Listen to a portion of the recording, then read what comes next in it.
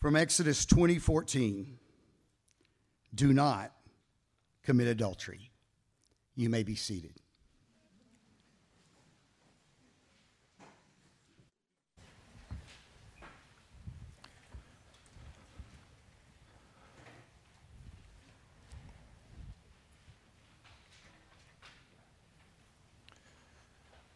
Hey, Don, would you get that microphone for me, please? Right there, thank you. Now, let's do a little bit of praying this morning as we're getting ready. So, God, we thank you for the privilege to come together and to study and worship and just everything, commune with you, God. We're just so grateful, so thankful that we could be here. And so right now, let's pray a little bit, and I want to ask you to just pray in your heart. Just pray something like this. Say, God, remove all the distractions from my mind. Holy Spirit, help me to hear and see what I need to hear and see today. Convict me where I need conviction. Encourage me where I need encouragement. God, if there's somewhere I need freedom, then I pray that you would give me that today. So right now, God, we just pray that all this comes under your kingdom authority rule, that you would reign and rule over every aspect of everything that's about to happen right now. We pray this in Jesus' name, amen. Well, last week about this time, I was getting ready to get on an airplane and fly back from Colorado back here to DFW. And on the way there, man, I had a great time flying there. So I've got, you have to put your phone on airplane mode when you fly on the airplane, So I've got my Bible software on my phone, and I was reading the Contemplative Pastor, and then when it would run out, I'd go over to Puritan Prayers. And on the way there, man, it was great. We got there, and Trey was flying with me. The other elders met us there in Colorado, and I told Trey, I said, man, it was just like, that was just a wonderful flight, went so fast and everything. And so then on the way back home, Trey and I, we flew back. Other guys had other directions to go, and so we're getting ready. We board the plane, and I don't know where he sits. He sits somewhere else where I'm just sitting there, and I sat down the aisle seat, and then there's a lady sitting on the window seat, and the center seat was open. I was like, oh, thank you, Lord, got a little bit of space here. Because, you know how it is on a plane, man. You're just crowded, right? The person sitting next to you, they are just sitting like the people sitting right next to you right now, like right there. Well, this lady comes up, and she sits right there. So now there's me, and there's two women right here, okay? And I'm on the aisle seat. And so the plane takes off. We're flying along there, and she's looking at her phone, and I'm reading through there, and I'm reading the stuff, and I'm just having a good time, just enjoying it, man. Just getting my soul is getting filled up with on this trip. It's this wonderful trip. Well, about halfway through the trip, she pulls out her laptop, and she puts it on that little tray in front of her, which is right in front of me. Now, I know I probably shouldn't have looked at her computer. Okay, we can argue that, all right? But, just curiosity got me. I thought, wonder what devotional she's reading. Well, y'all laughing. And so I just glanced over. It looked like a Word document. There's like a Word document right there. But I can tell you, just from reading 4 words, it was not a devotional. And if that is what a romance novel is, it was rated X. I told Trey when we got to DFW, I felt like I needed to bleach my eyes out. It was rough. So from there on, I should have been sitting right there next to her the rest of the way going like this, reading my devotional. But I was turned like this. I was like with the cross of Christ between me and her, all that stuff. God help, it offended my little lily white preacher eyes. It was rough. But it was interesting to think about this. Here we are, side by side, in the same plane, going the same direction, physically right here. I'm trying to fill my soul with God, with the Word of God, and she's over here filling her soul with the lust of the flesh, the lust of the world. All these things. She is contaminating her soul. It's just so interesting to think. 2 choices, and every single one of us, we live in that place every single day. You've got a choice to fill up your body, your soul, your mind with the good things of God. And listen, it's accessible, the world. It's everywhere. It's all around you all the time. And it's always coming at you, trying to tempt you to fill that flesh. Because, right there in that moment, it feels good for the moment, but it leaves you empty, leaves you wanting more. Never enough always needing a little bit more of that, you feel like. But man, hey, listen, the fruit of the Spirit in Christ Jesus, love, joy, peace, patience, kindness, goodness, faithfulness, gentleness, self-control, that's where true fulfillment is. Hey, listen, you're always wanting more, but you are filled up the whole time. You got the fruit of the Holy Spirit in and out. So I'm going to ask you, all of you right here this morning that are married, how would you like to have more love, joy, peace, patience, kindness, goodness, faithfulness, gentleness, self-control in and through your marriage? Would you like more of that? None of us would turn that down, right? So this morning, man, we hit a tough subject, and I want to tell you, the good thing about going verse by verse is you have to tackle subjects you don't want to talk about, and as a preacher, the bad thing is you got to talk about things you don't want to talk about. And this morning, it's rough, and here's the thing that amazes, y'all do know this is a holiday weekend, right? I was not expecting to see all y'all here. I was thinking, this is great, this week we'll have a low attended Sunday, and here we're packed out. I don't know what's up with you guys, but anyway. And listen, Butch tried to forewarn you before we got into this. I want to understand something. As we get into this subject this morning, those of you that are new here, here's what you have to understand. My desire is not to be cool or cutting edge or, get in here and talk about things that's controversial or anything like that. Here's my heart. My heart is this.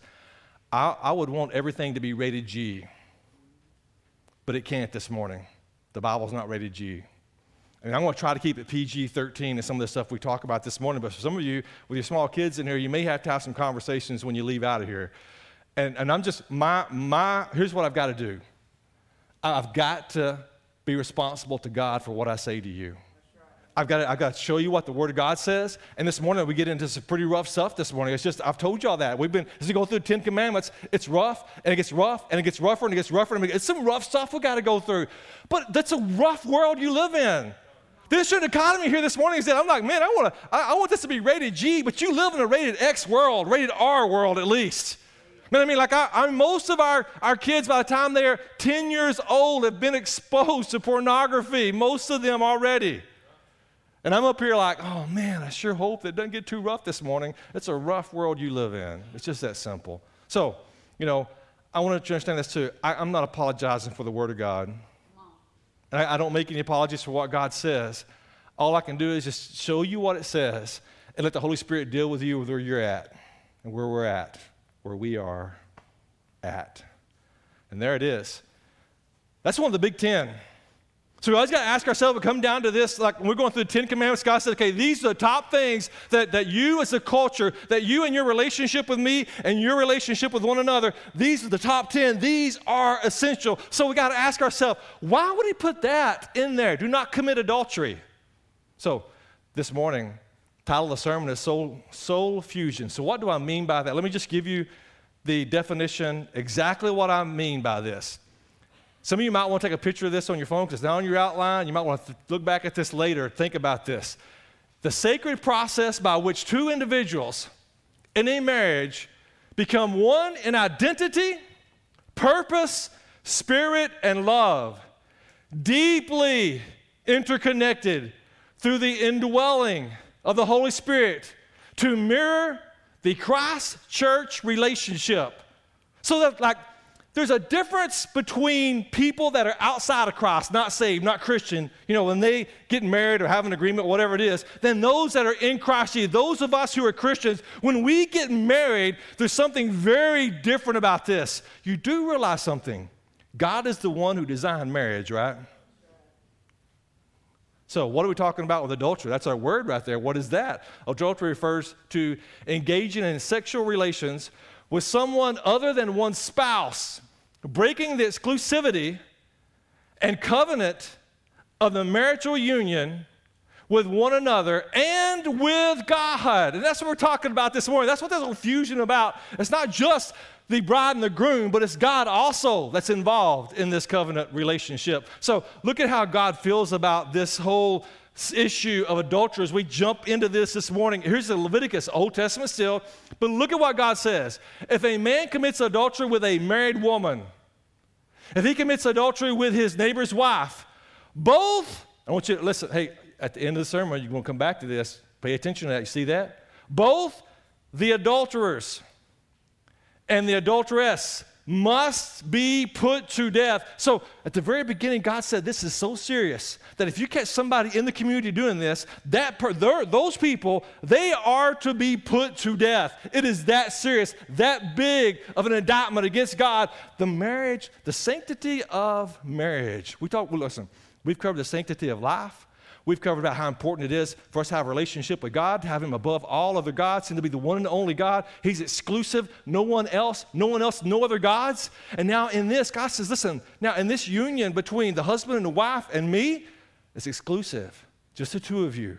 There's something very special here in this bond that you don't share with anybody else on the face of this earth. And if somebody got caught doing that back then, well, we just end their life. Now listen, I know once again, we're very sensitive in our culture. We live about these kind of things. The sex sells. How many songs, pop songs in our culture are wonderful songs about marriage? They're quite the opposite, aren't they? I mean, anything that's vile and rough or whatever it is that's talking about this kind of topic right here, how many movies, how many television shows, top television shows are about wonderful marriages and families? Used to be that way, but now today it's quite the opposite, isn't it? Is anybody going to make a movie today that's going to be a top movie that's about this wonderful husband and wife that has no problems? Who wants to watch that? We want all the drama, all the illicit stuff, that's what sells, that's what goes, that's what hits the box office, and man, that's a big seller. Why? Is that because that's feeding our spirit? Or is that because that is what our flesh is drawn to? This is New Testament right here. To the church of Corinth. Church of Corinth, man, listen, they were some messed up people in that church. We're talking about people who were in Christ Jesus, and they were messed up. Are you with me now? See, because we think about that, that's what all the lost people do. So I want you to understand something this morning. There is grace to cover everything. God's grace is filling every aspect of this. See, some of you right now that are here, right now you're feeling a little uncomfortable. You're like, man, I did not know this is what we're going to talk about this morning. I stayed home if I'd known this was it. And then there are going to be some people right now that are like, somebody's trying to get you to watch this video, listen to this sermon later, and you're like, what are they trying to get me to listen to this? Okay, listen, just hang on for a second. Before you flip it off, turn it off, or get away, before you check out on me, there's grace in every aspect of everything. There's grace flowing through the Ten Commandments, and there's grace flowing to us right now in the new covenant that we are grateful for today. So, to the Christians, Paul says, don't you know that your bodies are part of Christ's body? So, do you see that? That right now, the physical body you've got right now, it's part of the body of Jesus Christ. So, should I take a part of Christ's body? It's not me. And make it part of a prostitute? Absolutely not. So, here's the problem with the Christians at Corinth. There's pagan worship all over the town of Corinth. And what they do is they go to their pagan temples. They were Christians. They were in Christ Jesus. They had professed their faith in him, repented of their sins, but they thought that it was okay for them to practice all these different religions and just add Christianity onto it. And what they do is they go to their temple and they would get the temple prostitutes and they would do all that stuff with them as part of their worship to that God of that temple. And what Paul's saying is you can't go do that and then come back here and be a Christian like that, okay? It's going to be one or the other. So he says right here, so should I take part of it and the prostitute? Absolutely not, he says. Don't you know that anyone joined to a prostitute is one body with her? For Scripture says the two will become one flesh. But anyone joined to the Lord is one spirit. Look at this fusion right here. Is one spirit with him. Are you in Christ Jesus today? The Bible says this right here, that there's been a fusion taking place in your soul. So flee, this right here is one Greek word, sexual immorality, porneia. Does that sound familiar? Porneia sounds kind of like pornography, doesn't it? Flee from sexual porneia. Now listen, don't misunderstand me. That is not pornography. That's where the word came from. Porneia, porn right there. Ography, stenography. The etymology of the word actually means to take something illicit like this and to write something along with it. I know the pornography is pictures, but that's where the word came from. So please don't misunderstand me. That does not say pornography. It's where the word came from. This is anything that is sexually immoral. So do you know what porneia is? Let me give you the illustration of porneia. Porneia is anything that you would find bad you would not watch or do if your grandmother's sitting right next to you. I mean, it'd be like this. I mean, like for me, I've got 2 little granddaughters, okay? 8 years old and like 7 years old. If I'm going to watch a movie and I can't have them sitting right next to me, I don't need to watch that movie. If there's something I'm going to see on the internet or something like that, and they're sitting right next to me and I'm not going to look at that, I don't need to look at that. That is porneia. It's immoral. See, I mean, like some of y'all right now, that kind of stuff doesn't bother me, but you bring something pure in there and it bothers you then, doesn't it? Well, this is what I'm saying right there, is that God's trying to save you. The sexually, you need to flee. So let me ask you something. Does that mean you hang around and check it out? Does that mean that you're strong enough you can handle it? Doesn't say that, does it? So the way I take that, listen, I know this is coming across hard, but I mean the Word of God is hard. It says you need to run from it. Flee from porneia. Every other sin a person commits outside the body, but the person who is sexually immoral, porneo, that's a whole nother word. Listen, that's rated R right there. I can't even tell you what that means. Sins against his own body. Oh, well, hey, sin, right? No. Bible, go find that verse where it says sin is sin. Go find that Bible, go find that verse where it says all sin is the same. Find that verse and bring it to me because I want to see it. It's not there. You will not find. I'll go ahead and help you right now. You will not find that verse. But in our Christianity today, our culture, how many times I've heard that? Well, all sin's the same. Okay, so I understand what they mean. It does separate us from God. But nowhere in the Bible does it say all sin is the same. If all sin was the same, then why, when you go all the way back to the Old Testament, then why have they got different types of sacrifices for different sins? I mean, shouldn't God just say, all sin's the same, just do they all sacrifice all the same? No, different degrees. Why did Jesus say to Pontius Pilate, the one that turned me over to you is guilty of a worse sin? Why would Jesus? I mean, some of the people are like, just the red letters. Well, there's your red letters right there, man. And right here, it's saying right here that like every other sin a person commits, that's outside the body, but the person who is sexually immoral, they sense again, it's a whole different thing because there's a fusion that takes place. It doesn't matter what your intention is. I mean, when you get involved in this, there's something happening to your soul that's messing your soul up. Don't you know that your body's a temple of the Holy Spirit who is in you?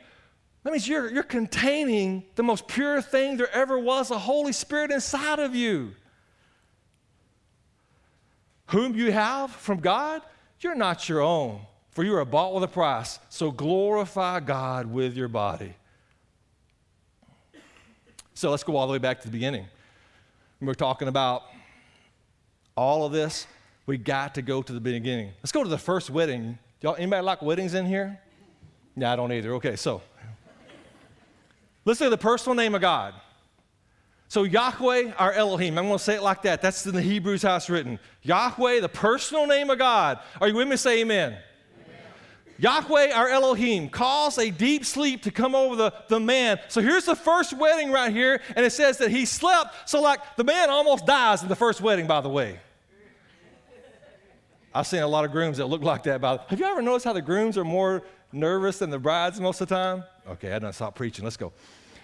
God took one of his ribs and he closed the flesh in that place. Then Yahweh our Elohim made the rib that he had taken from the man into a woman and brought her to the man. So the man's been naming all of the animals. God gave him the authority to name the animals. And the man said, man, this one, at last.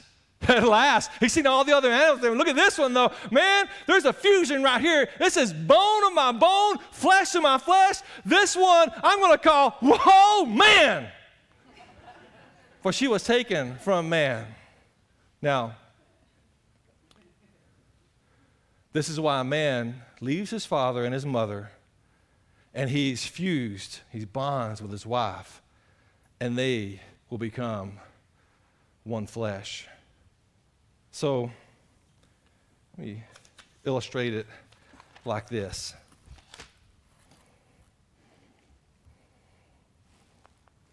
So it would be as if you got the bride on one side and you got the groom on the other side. And then what you've got is that you've got this taking place. You've got them coming together, a fusion. And in this fusion, it's not 50-50. See, because we got a lot of people today that they get married and they thought it's a 50-50 contract. Now, I will empty the dishwasher, you mow the yard. 50-50. I'll do it this week, you do it that week. Any of y'all doing that, you're miserable, aren't you? Because you always feel like you get the short end of the stick. And whatever it may be, if you're thinking that's 50-50, then I got bad news for you today. Biblically, it is 100-100. There's nothing left here. That's gone. This is all we got left. Oh, wait. There's more than just the two coming together and becoming one, because this is a covenant relationship. And here we have got the Holy Spirit.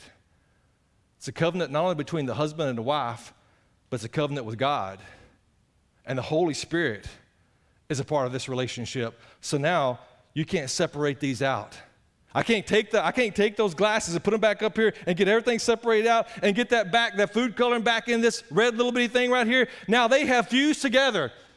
The two have become one. There's a fusion that's taking place right here that cannot be separated.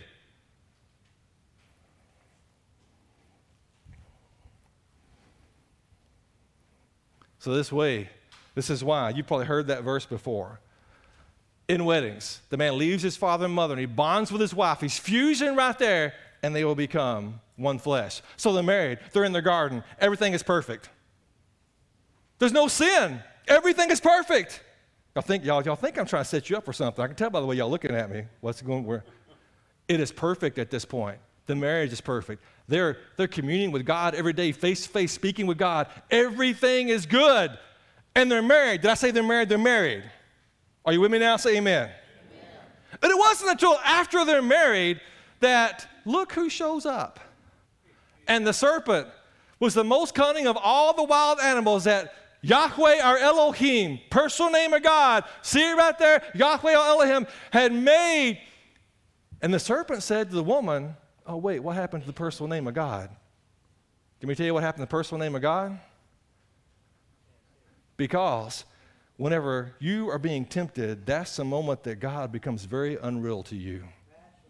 You begin to distance yourself away from God when the temptation comes. Because if God is right there close and intimate to you, that's no temptation. You see what I'm saying? You're not going to, you can handle it then, but what the devil wants you to do, the devil wants to pull you away from that intimacy with God and say, pull away from that. He's not really real. He doesn't really care. God will forgive you. It doesn't really matter. Did Elohim really say you can't eat from any tree that's in the garden? The woman said to the serpent, we may eat the fruit from the trees in the garden, but about the fruit and the tree in the middle of the garden, Elohim said, now look at that, she's going distant now. Elohim said, you must not eat it or touch it or you will die. That's not what he said. She's adding the word of God. Just what we do. We take it and we let the serpent twist it, and then we twist it even some more. We add to what God said. God said, don't eat it. Now she said, you must not eat it or touch it or you will die.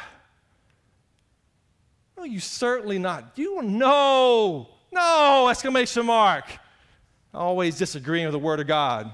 I'll tell you something. Do you believe that the Bible is the inerrant, authoritative word of God? If you say, yes, you do, then here's what I want to tell you.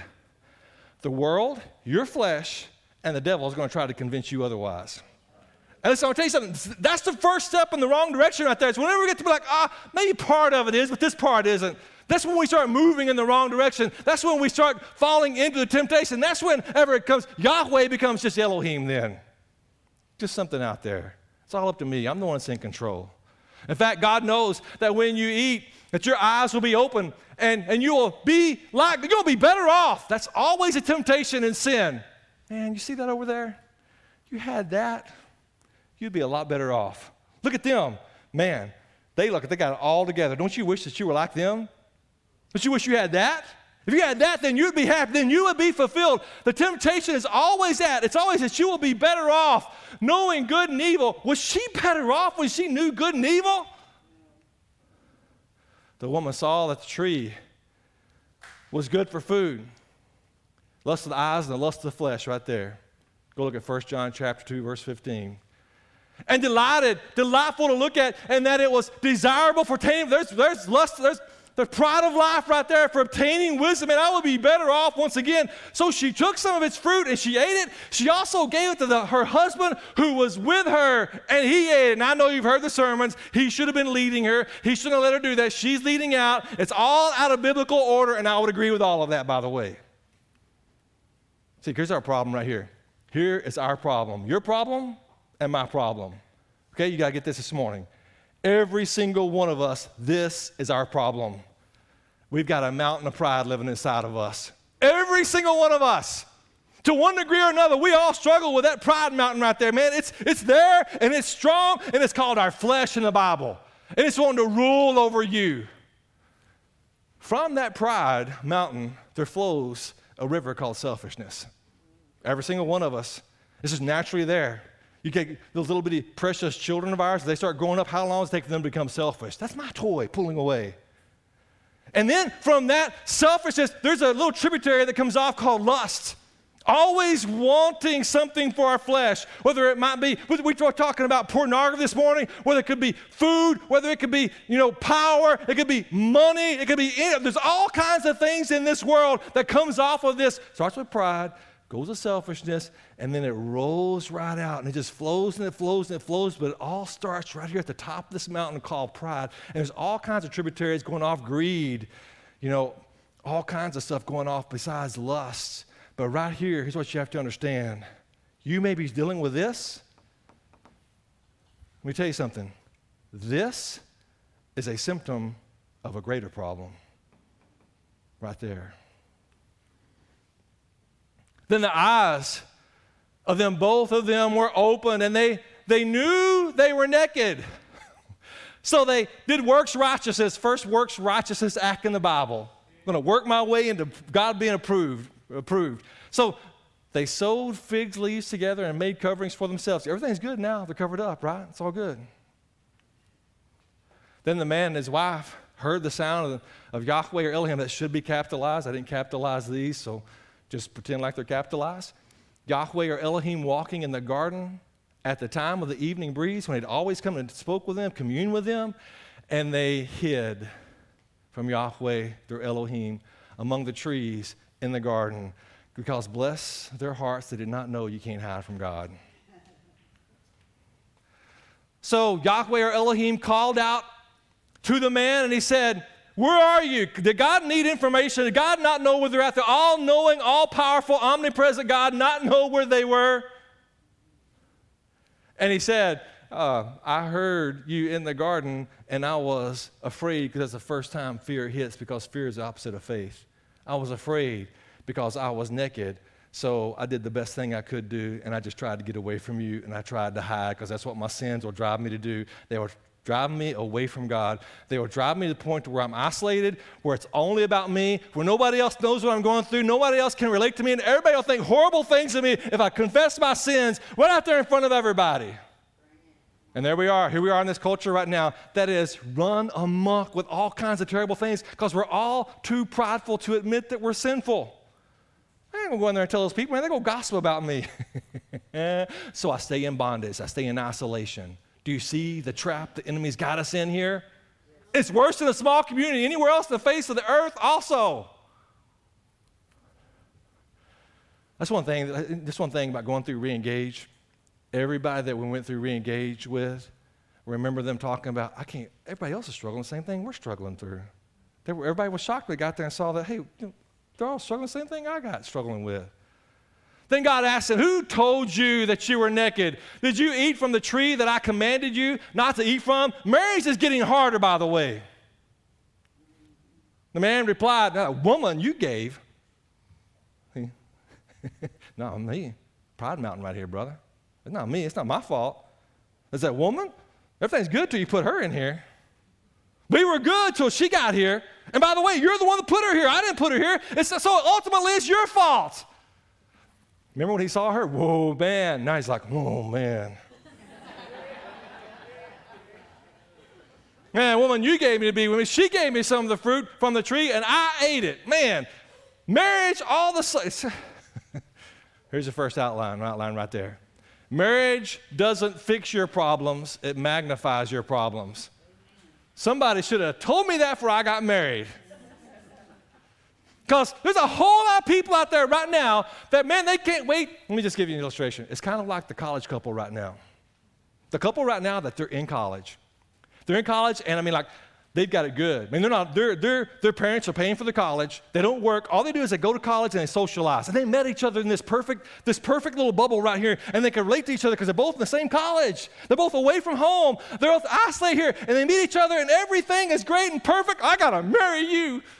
Go back home. I'm going to marry them. And the parents are like, okay, hold on. Let's wait till after you graduate. Okay, I can do that.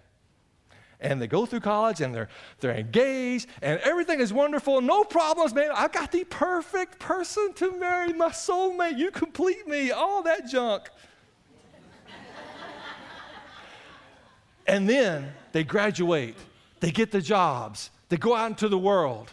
And, man, everything's still going. They're in the honeymoon stage right there. First few years, everything's going good. Let's have some kids. Let's buy a house. Let's buy some cars. And then they do all of that. And now all of a sudden, they're going in two different directions, two different jobs. They don't see each other. When they get home, man, those kids are driving them nuts because they suck every bit of the soul right out of them.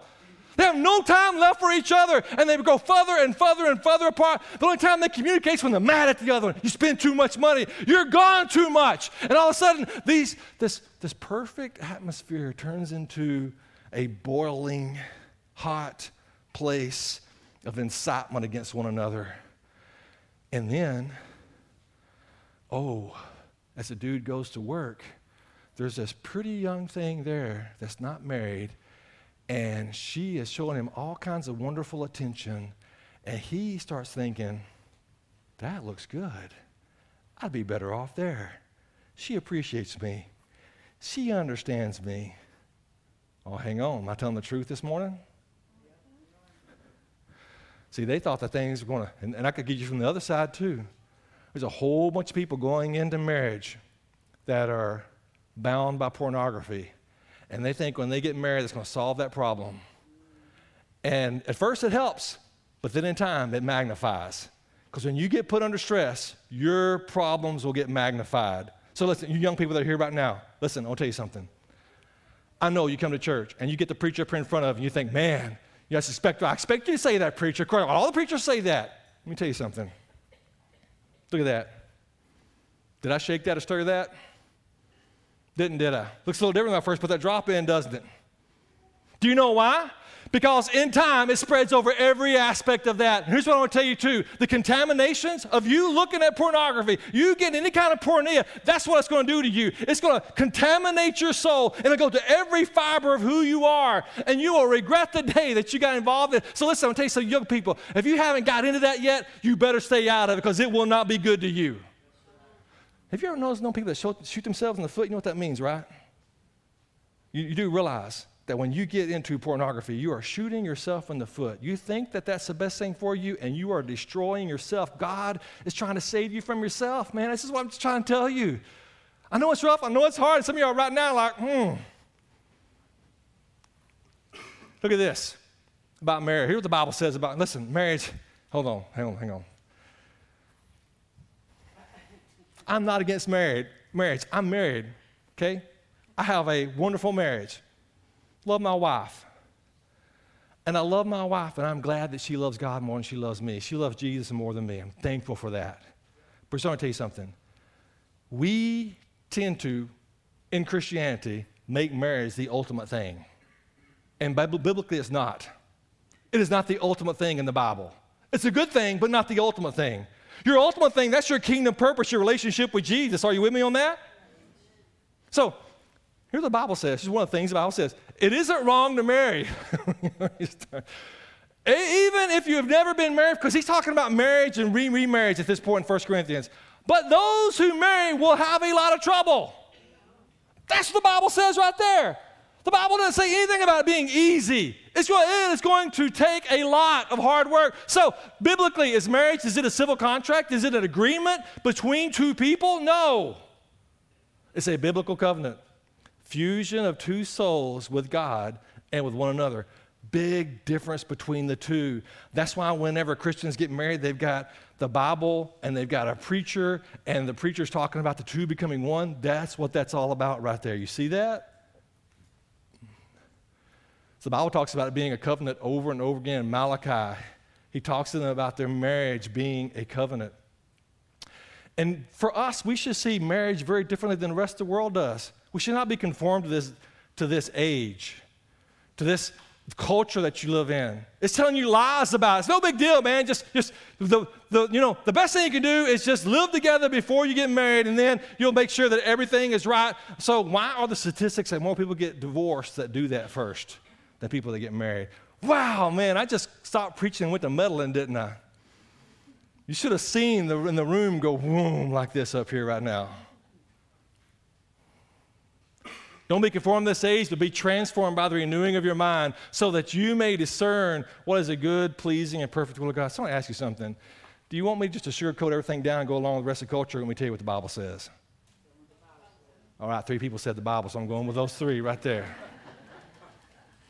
All right, so now look at this. Here's what the Bible says. What you got right now? Where you are right now. This spot where you're at, not where you think you're going to be, the spot where you're at right now. Are you with me? Say amen. Amen. Enjoy what you have rather than desiring what you don't have. Just dreaming about nice things is meaningless. Like chasing the wind. Now, we've talked about this before, but it's important for me to go back to this once again. The grass is always greener over the septic tanks. Because, man, right now, with as dry as it is out there right now, I know exactly where my septic tanks are and my septic line runs. The only place green in my yard. But you know why? Because if you go pull that grass back, there's something nasty and stinky under there feeding that grass. And that grass is illustrative of the world system you live in right now. Oh, man, but you know, that is a really entertaining movie or television series. I believe you it is.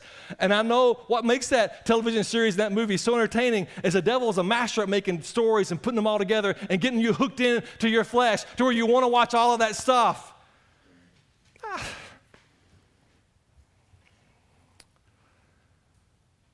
Oh, man. So there's grace, right? I'm not coming in here today to condemn you. My whole heart is to shine the light on the lie that we're living in. Not to make you feel condemned, but to help you to see that, man, we are being deceived by this world system we're living in. Yeah, that grass is all pretty, but man, you pull that grass back and pop that lid off, and there's a whole different story right there, man. And that's what happens. So many people are like, that dude's like, all right, divorces his wife, goes after that pretty little young thing right there, and he gets in there with her, and he pulls back the lid, and all of a sudden he realizes that everything from a distance, are you listening to me? Say amen. Amen. Good, because you got to hear this. This is why you came to church this morning. You don't hear anything else I say, you got to hear this. Everything from a distance looks good. The veneer looks good. See, some of y'all right now, y'all looking over at those people, and you're like, I wish I was like them. Let me tell you something. You get over there close enough, and you might start smelling their stink. Okay? You get up there close enough to them, you might realize, hey, you know what? They don't have it all together after all. And he gets a hold of that pretty young thing, and she finds out that she's mean as a devil, and she's cheating on him like he was cheating on his wife. I mean, like, it just goes on and on. Let me tell you something, man. You move away from God, you're going to get into trouble. It's just that simple. And we need to take every thought captive that whenever you start, I don't know what your struggle is. Listen, I want to tell you something. Once again, I'm not trying to condemn you or anything like that, but I want to tell you something. If you're struggling with pornography, then you need to do some stuff. I'll never forget the young man that came in here when I first got here 6 years ago. Oh, by the way, this is our anniversary for me and you. 6 years, this Sunday, right now, today, 6 years. Praise the Lord. Made it 6 years. I never forget when I first got here, and we were talking with somebody about IT, and they came in, they were outside the church, and they came in, and this dude's a computer, man, he's a computer whiz, and he pulled out his flip phone, and I was like, what? And I don't expect this guy to the computer whiz to have like a smartphone. I was like, hey, brother, I said, why you got that flip phone? And he goes, puts it in his pocket, and puts it in, and goes, I need this for accountability. I was like, okay, I respect that, because he decided that he needed to do something drastic, because he was not doing well with the smartphone. He was getting into some stuff he shouldn't be getting into. So we got to take every thought captive to obey Christ. So listen, here's what you need to do. you need to set yourself up to stay away from the things that are getting you. Cut them off, cut them out. If you got to be somewhere where like you're on a screen, you keep looking at the wrong, then put pictures of your babies up there or whatever, I don't know, right around your computer screen. Anytime that you're tempted to look at that, look over there at those babies and think, I want them to see what I'm seeing right now. So we got to root out evil thoughts before they become sinful fantasies. Do you fantasize about that life, that person, whatever it may be, having that or whatever it is, or being there, or being with them, or whatever it is? So you got to root out those evil thoughts before they become sinful fantasies. Is where it all begins to get you moving in the wrong direction. It's your thought life.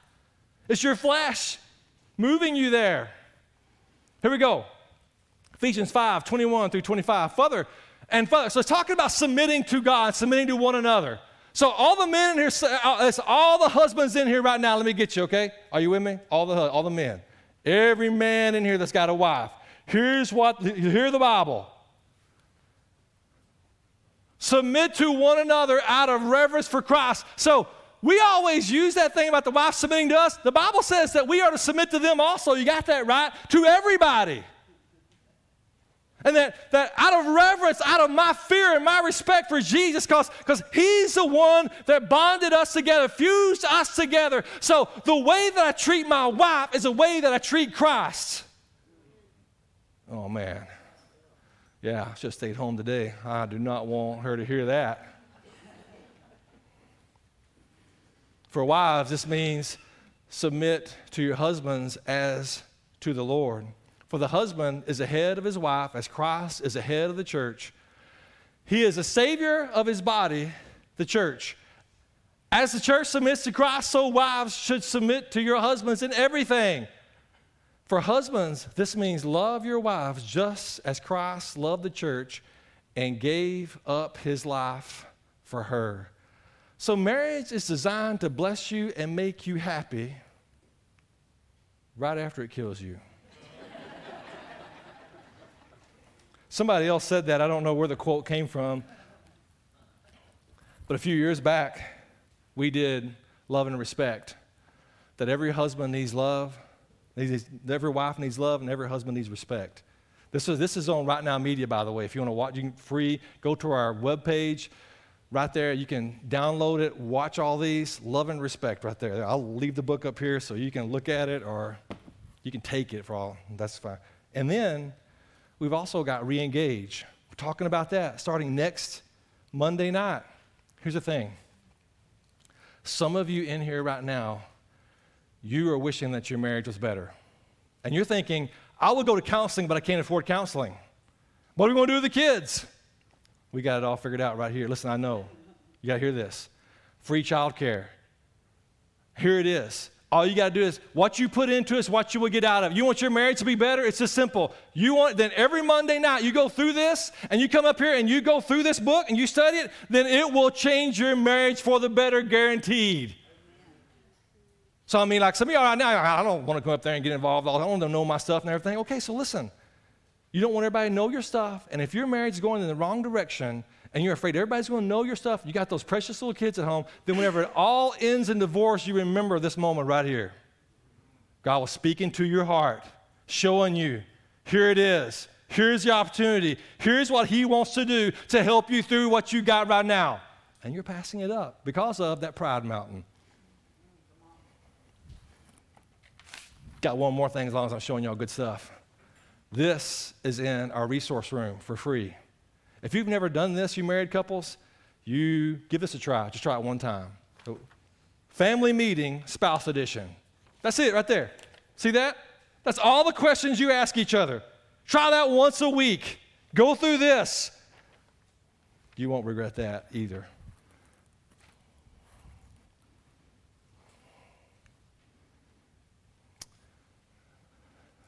Everybody know Galatians 2:20, right? I got that memorized? I've been crucified with Christ. That means I've died. I no longer live, but Christ lives in me. The only way marriage is going to work, the only way any healthy relationship is going to work is if I'm not selfish. Oh, here we go. Here's signs of selfishness in a marriage. Do you find it hard to compromise? Then you might be selfish. Do you not like to give or share? Sounds like your kids, I know, but if that's you, then you might be selfish in your marriage. Do you find it difficult to forgive your spouse? This is within reason. After you're being abused, that's work to that, okay? That's a whole different story. But if you got a normal relationship and you're struggling to forgive your spouse, it might be, because let me tell you something. If you truly ask God to help you forgive that other person, He will grant you the ability to forgive them. Do you feel as if you're competing with your spouse? Or you want your kids to love you more than they love them? That's a sign right there. You think you're better than your spouse? Man, they are lucky to be married to me. That's a bad sign. Do you struggle to see understand your spouse's perspective? Then there might be a problem right there. Okay, so this whole thing, let's see where Jesus lands on this, okay? Are y'all ready for the upgrade? Jesus says, you've heard that it was said, do not commit adultery. That's the one we're looking at this morning, right? Look at this. He says, but I tell you, everyone who looks at a woman lustfully has already committed adultery with her in his heart. Y'all heard that verse, right? We go after every teenage boy with that one, man. Oh, man, I am condemned then. That's rough. Okay, so listen. I always try to pull out the Greek and show you what the Greek says, and most of the time the Greek is rough and harder than what the English says. It flips this time. Interesting. Because you pull out the Greek on this, and this one English word is actually 4 Greek words. It's usually the opposite. Usually you're going to have 4 English words, 1 Greek word. For this proste, epi, thermi, aten, it says, really, perfect translation would be, for the purpose of lusting after her. So, what it's saying is this. There's no way you can engage in pornography without the purpose of lusting after that, okay? But if something accidentally pops in front of you're on the screen or whatever, it pops up there, and you look at that and you're like, oh, goodness, gross, get it off there. Okay, so you didn't just do pornea right there. You didn't engage in it. I mean, like, if I'd have sat there and I'd been like, hey, lady, hey, can I read that? Oh, man, I'd have been engaging in pornea by looking at it, reading her thing. You see what I'm saying? So sometimes you accidentally see it, but if it's like it's repulsive to you because the Spirit of God, the Holy Spirit of God is sensitive against that stuff, then you're not engaging in it. But if you go looking for it, and whenever you see it, you're like, oh, that's curious. I'm going to go check that out. I'm going to look at that a little bit more. Then, see, you're engaging in it then.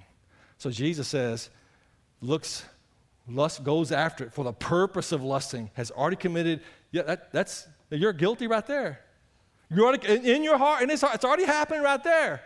If your right eye calls you to sin, gouge it out and throw it away. Man, that's extreme, right? So Jesus is saying that's what the pornea is extreme. When you engage in that, that's extreme. You are messing your soul up, man. I mean, you're contaminating yourself. You should take extreme measures on this. Now, of course, he doesn't mean you actually gouge it out physically, but I mean, like, it should be that serious to where you get the flip phone, get away from it, change things. For it's better that you lose one part of your body than for your whole body to be thrown into hell. I mean, y'all thought I preached hard. And if your right hand, well, what? What's right hand? Yeah, we got kids in here, so I'll let you figure that one out. Causes you to sin, cut it off and throw it away. For it's better that you lose one part of your body than for your whole body to go into hell. Man, I've had a lot of conversations one-on-one with people like that, and they don't like that verse. It was also said, whoever divorces his wife must give her a written notice for divorce. So what the rabbis had done is that they had permitted men to divorce their wife for anything. Man, they could burn the toast. There was a permission for that. Just as long as they wrote it all out, they gave them a written note right here. They could do that. Jesus upgrades that. He said, but I tell you, everyone who divorces his wife, and here's an exception right here, in the case of pornea, sexual immorality, and then also in Corinthians, Paul says, if a Christian marries a non-Christian and they abandon the covenant, then that person's free to remarry also. But here's the exception, he says. A pornea causes her to commit adultery, and whoever marries a divorced woman commits adultery. So that's the only exception Jesus put in there. Therefore, put to death what belongs to your earthly nature. Look at the first one. It's pornea. You need to be that radical against it right there. But the fruit of the Spirit, this is what God produces in you. Are you a Christian today? Are you born again? Are you saved? Then the Holy Spirit's inside of you. It's changing you from the inside out. And the fruit of this is what the fruit of the Holy Spirit's doing in you. It says that is love, joy, peace, patience, kindness, goodness, faithfulness, gentleness. And look at that. Self-control. The L should be highlighted also. Anyway, the law is not against such things. Now, those who belong, the position in Christ Jesus, they have crucified. It's your responsibility to crucify your flesh. Man, listen, I can't beat that drum hard enough. Oh, well, I'm saved and God will forgive me. It doesn't really matter. You choose to sin. You choose to suffer. So, you can't get involved in this stuff and come out of it scot-free and it won't bother you. It would be like, for a person that gets in pornea that's married, it would be illustrated if I got up here with a bunch of dirt and I poured it in that. That's what it would do to that. That's a mess right there. Everything that you die to in this world will be reborn in the kingdom of God. So the world, the flesh, and the devil is trying to get you to think about sex in the wrong way. If you're willing to die to what this world is teaching about sex and lust, die to that part of your who you are, then in the kingdom of God, it'll be reborn into something very new and something very beautiful and something very wonderful.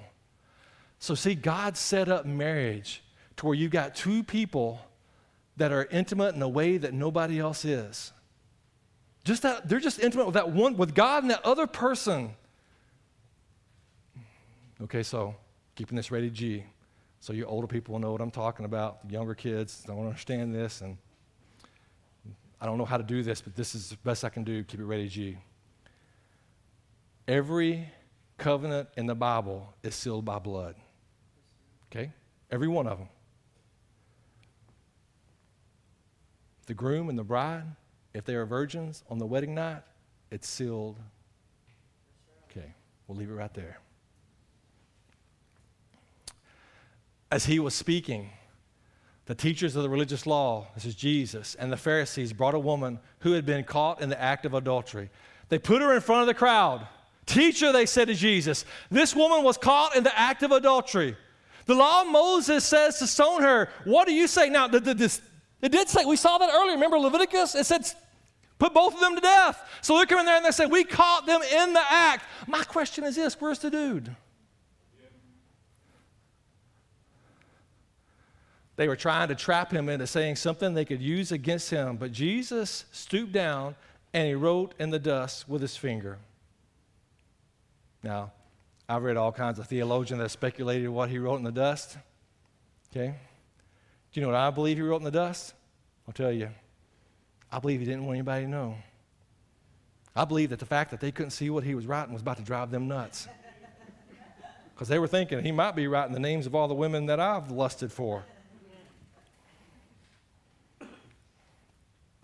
They kept demanding an answer. So there's a pause in there.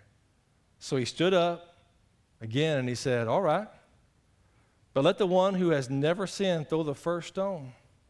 Then he stooped down again and wrote in the dust.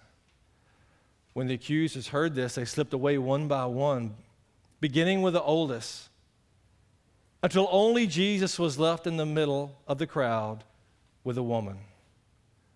Then Jesus stood up again and he said to the woman, where are your accusers? Didn't even one of them condemn you? No, Lord, she said. And Jesus said, neither do I. Go and sin no more. So the woman, according to the Mosaic law, was guilty and deserved death. What did he give her? He gave her grace. He said, neither do I. I don't condemn you. Now, you just go and sin no more. You go and you repent. Well, that's the best news I heard all day right there. Because all the rest of this is rough. And it is rough. But until you get to the grace of Jesus, all of life is rough. So listen, this morning, don't walk out of here being condemned in your sins if you're in Christ Jesus. Because here is the most important fill-in you got. After confession and repentance, because both of those are really the same thing. When you truly confess your sins, you're turning away from it. After confession and repentance in Christ Jesus, your position, you're saved. Your past sins no longer condemn you. You're no longer condemned. Man, When you're under the blood of Jesus, your sins are removed as far as the east is from the west. You have been set free from that. Praise the Lord. Hallelujah. Let's all stand up this morning.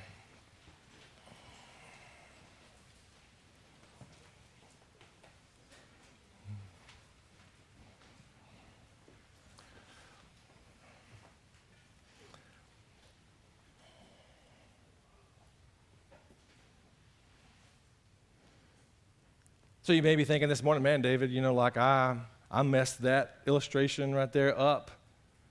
I messed that up.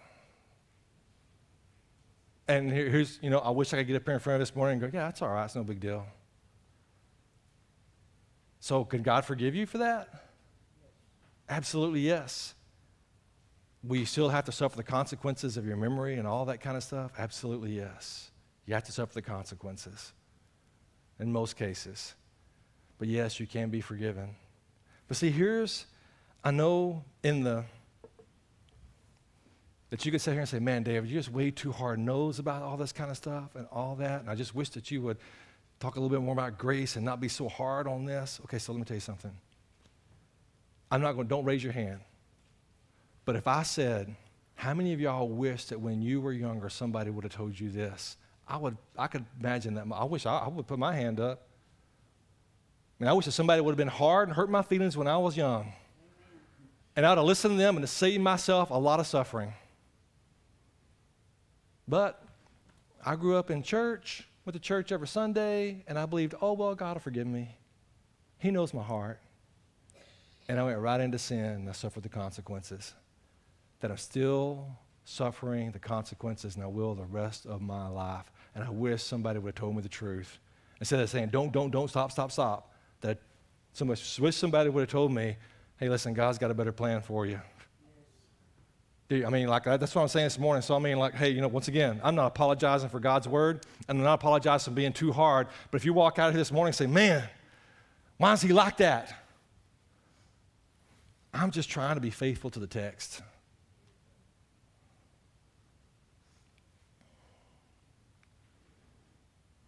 I got good news.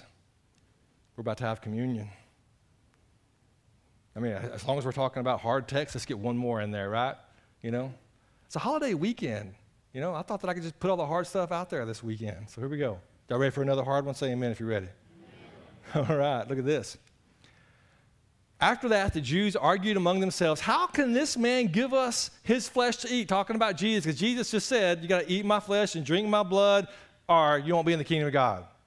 So Jesus said to them, truly I tell you, unless you eat the flesh of the Son of Man and drink his blood, you do not have life in yourselves. Man, that's tough right there, isn't it?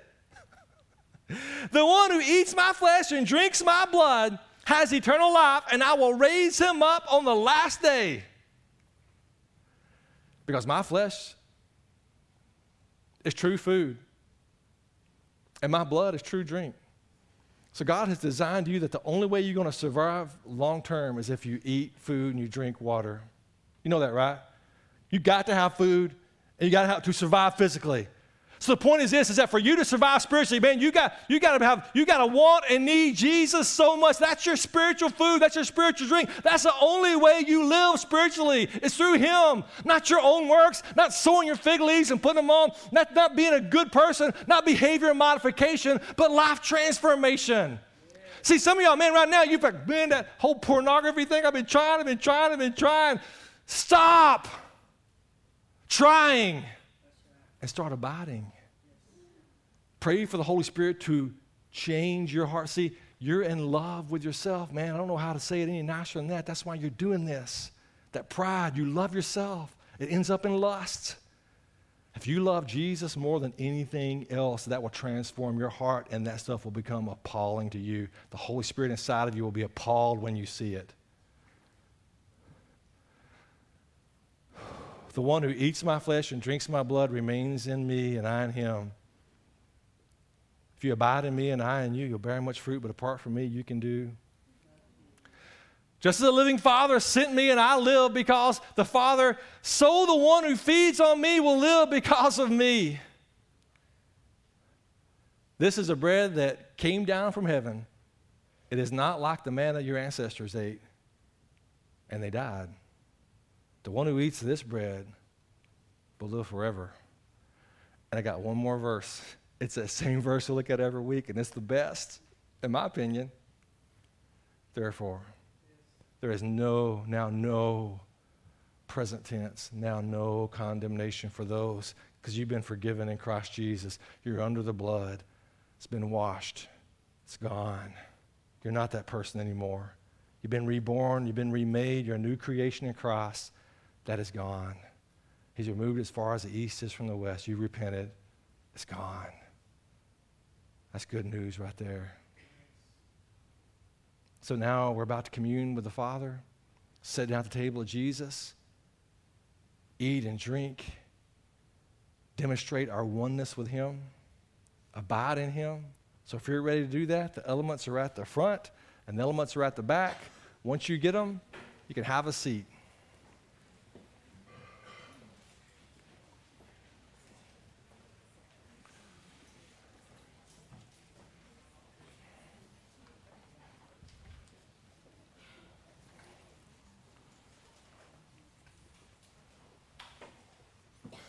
Thank you, brother. Appreciate you.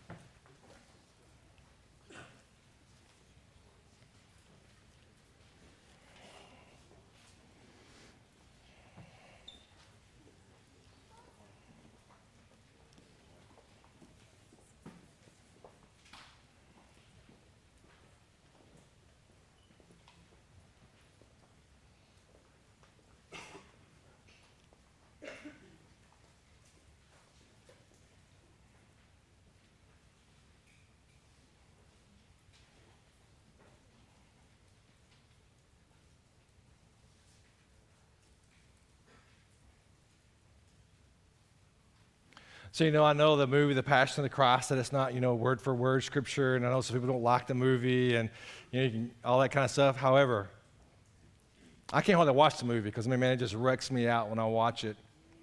And but I've seen it several times, and I'll tell you what my favorite scene is whenever he's on the cross, he's in the Via Dolorosa, and he's got the cross, and he's barely making it down. And there's that scene where Mary comes running up the alley, and she comes up there and she's like patting him, and he says, "Behold, I make all things new."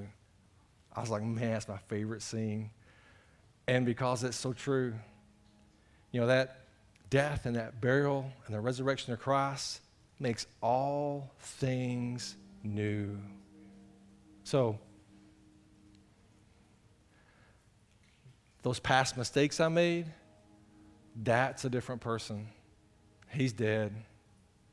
He died a long time ago, and he's gone. I barely can remember that dude. I'm a new creation in Christ. I've been born from above, and all of my sins have been washed away. So now, I have a wonderful, loving relationship with God and with my wife. Jesus, number one, the fusion that took place between Melissa and I changed everything. I'm no longer that person, man. That's like, if you could take those cups and put them in the trash and haul them off, it's gone, man. It's just gone. It's no longer about me. It's about Christ, number one. It's about serving my wife and being Christ to her. And the interesting thing is that whenever I seek the kingdom first, and I seek to serve her above myself, then I really discover who I am. But man, if I make it all about me and what she's doing for me and how she reflects me and trying to change her and get her to modify her behavior, then I lose myself. And I become something very selfish and very mean. And we start to move apart. See, some of you got to get your loves ordered. It's got to be Jesus, number one. And you got to be reflecting that love to the people around you. Maybe it's your parents. Maybe it's your spouse. Maybe it's your children. Maybe it's your coworkers. But until you've got that one right there, then there's no fusion taking place. When no fusion taking place, you become one isolated, mean, selfish, lustful individual. And God wants to break you free from that. So are you saved? Now, I'm not asking you if you said a prayer. I'm not asking if you joined a church. I'm not asking if you're baptized. I'm asking you, have you been reborn from above? Are you being transformed right now? See, change in your heart. That's how you know you're saved. So if you're right here right now with me and you're like, man, there's a fusion that's taking place in my heart. I'm loving things I used to hate and I'm hating things I used to love. Then that's what we're celebrating here. It's all because of this. Because you have partaken of the fusion in your soul and you've been reborn from above. For I received from the Lord what I also passed on to you on the night when he was betrayed. The Lord Jesus took bread. Can we back on the clicker on the computer, please? And when he had given thanks, he broke it, and he said, "This is my body, which is for you. Do this in remembrance of me." So that's what we're doing right now. Let's open up the wafer. This is real food, real spiritual food. Man, I mean, like, this does not physically become the body of Christ, but there's something mysterious. It's not just only merely a symbol. There's something beautiful and mysterious that's happening right now. The most sacred thing you and I will do today is right here, right now, in this moment. As we take this, the body of Christ, and we assimilate it into us, demonstrating our oneness with him. It's a fusion that's taking place, and this demonstrates that fusion. So, you know, pray with me. Let's pray. Dear Jesus, thank you for your body that was given for me. Thank you for forgiving me all of my sins. You're my God. You're my King. You're my Lord. And you're my Savior. Let's eat.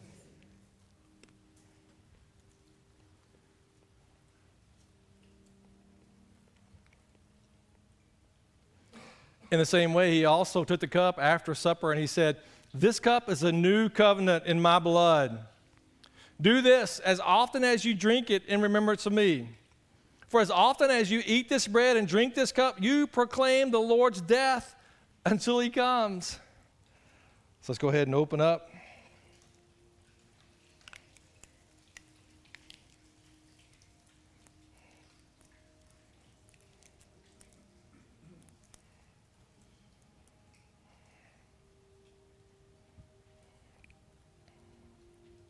Are you thankful today that you're saved? Are you thankful that you're headed to heaven and heaven is coming into your life right now and changing you? Are you thankful for that? Transforming you? Oh, life in Jesus is so much better, isn't it? Oh, it's so much better. It's so good.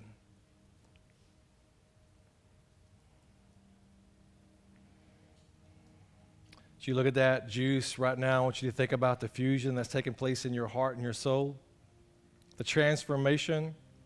All of your sins are forgiven. You're a new creation. You're born from above. Think about that as you look at that juice. That juice represents the blood of Jesus. It changes everything. Fuses with your soul, changes everything. So if you want to, you can pray with me. Dear Jesus, thank you for your blood. Thank you for the new covenant. You're my God, my King, my Lord, and my Savior. Let's drink.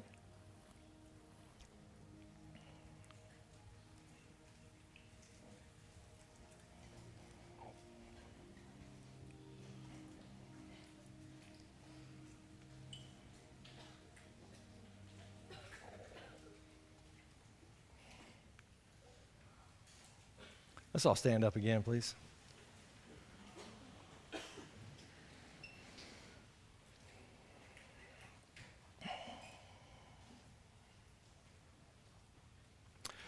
So on your way out, if you want to get that family meeting spouse edition, it's in the resource room. And if you want to sign up for Reengage, sign-up sheets are out there. And Regen also is out there. All the sign-up for Monday Night Ministries, sign up. Talk to your spouse. And listen, if your spouse comes to you, here's what I want to encourage you to do and ask you to sign up. At least give it a try. I would say give it 3 meetings. You might be surprised in 3 meetings what God does in your heart. You got to live with that person. You realize that, right? You're living with them. And you're just going to make things better. You'll be glad you did. Y'all glad you came to church this morning? I'm surprised to see y'all. Glad to see y'all. And I'm glad this week's over with. For me, Sunday morning, preaching that sermon is what I meant.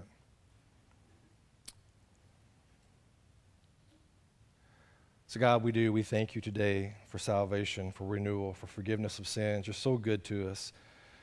So right now, just think about this. See, if you're thankful that old person is dead, why don't you tell the Lord from your heart right now that you're thankful that he made all things new in your life. That you're thankful that you're here in this moment, communing with him. You still taste that in your mouth, that sacred moment. That you can do that? Can you thank him for that? All of your sins are forgiven. Can you thank him for that? So some of you right now, you're thinking about going into this new week, and you're thinking you're going to give it one more try to stop that behavior modification. So right now, I want you to pray something like this. So Holy Spirit, transform my heart. Change my want-tos. Make sin utterly sinful in my life, in my heart, and in my soul. Can you pray that? Help me to understand what it means to be crucified with Christ. Can you pray that? To die to my flesh. See, some of you right now, your flesh has been ruling you. And the Holy Spirit is wanting to take over. So you just pray something like this. I just bring my life under the kingdom, authority, rule of Jesus. Jesus, I ask you to reign and rule over my thought life. Help me take every thought captive to the obedience of Christ. Change me as I live under your kingdom, authority, rule. Grant me repentance from my sins. Can you pray that? I want you to be my Lord and Savior every moment of every day. Holy Spirit, show me what needs to be cut out of my life. So as you leave out of here today, I want to pray this blessing over you out of Numbers chapter 6, verse 24 and 26. The Lord bless you and keep you. The Lord make his face shine upon you and be gracious to you. The Lord lift up his countenance upon you and give you peace as you go in Jesus' name.